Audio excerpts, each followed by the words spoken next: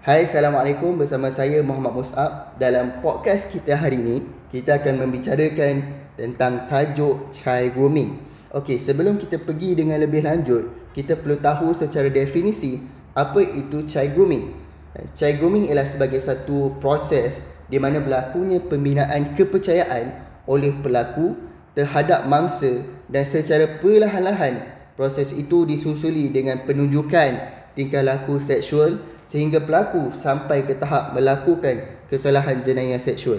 Secara ringkasnya bermaksud seseorang pelaku itu akan menggunakan trust, akan build the trust dengan mangsa-mangsa mereka sehingga pada akhirnya mangsa itu percaya terhadap mereka dan mereka mengambil kesempatan itu untuk melakukan kesalahan jenayah seksual. Dan korang tahu tak, 80% kes rogol oleh pemangsa seks yang dilaporkan di Malaysia sejak 2 tahun lalu melibatkan persahabatan di dalam internet, dan majoriti mangsa ini semua berumur bawah 18 tahun. Dalam satu kajian menemukan 6 jenis proses sexual grooming yang berlaku ke atas mangsa. Maklumat yang diperolehi adalah hasil temubual bersama mangsa, pelaku dan ahli keluarga mangsa, terutamanya wanita iaitu ibu.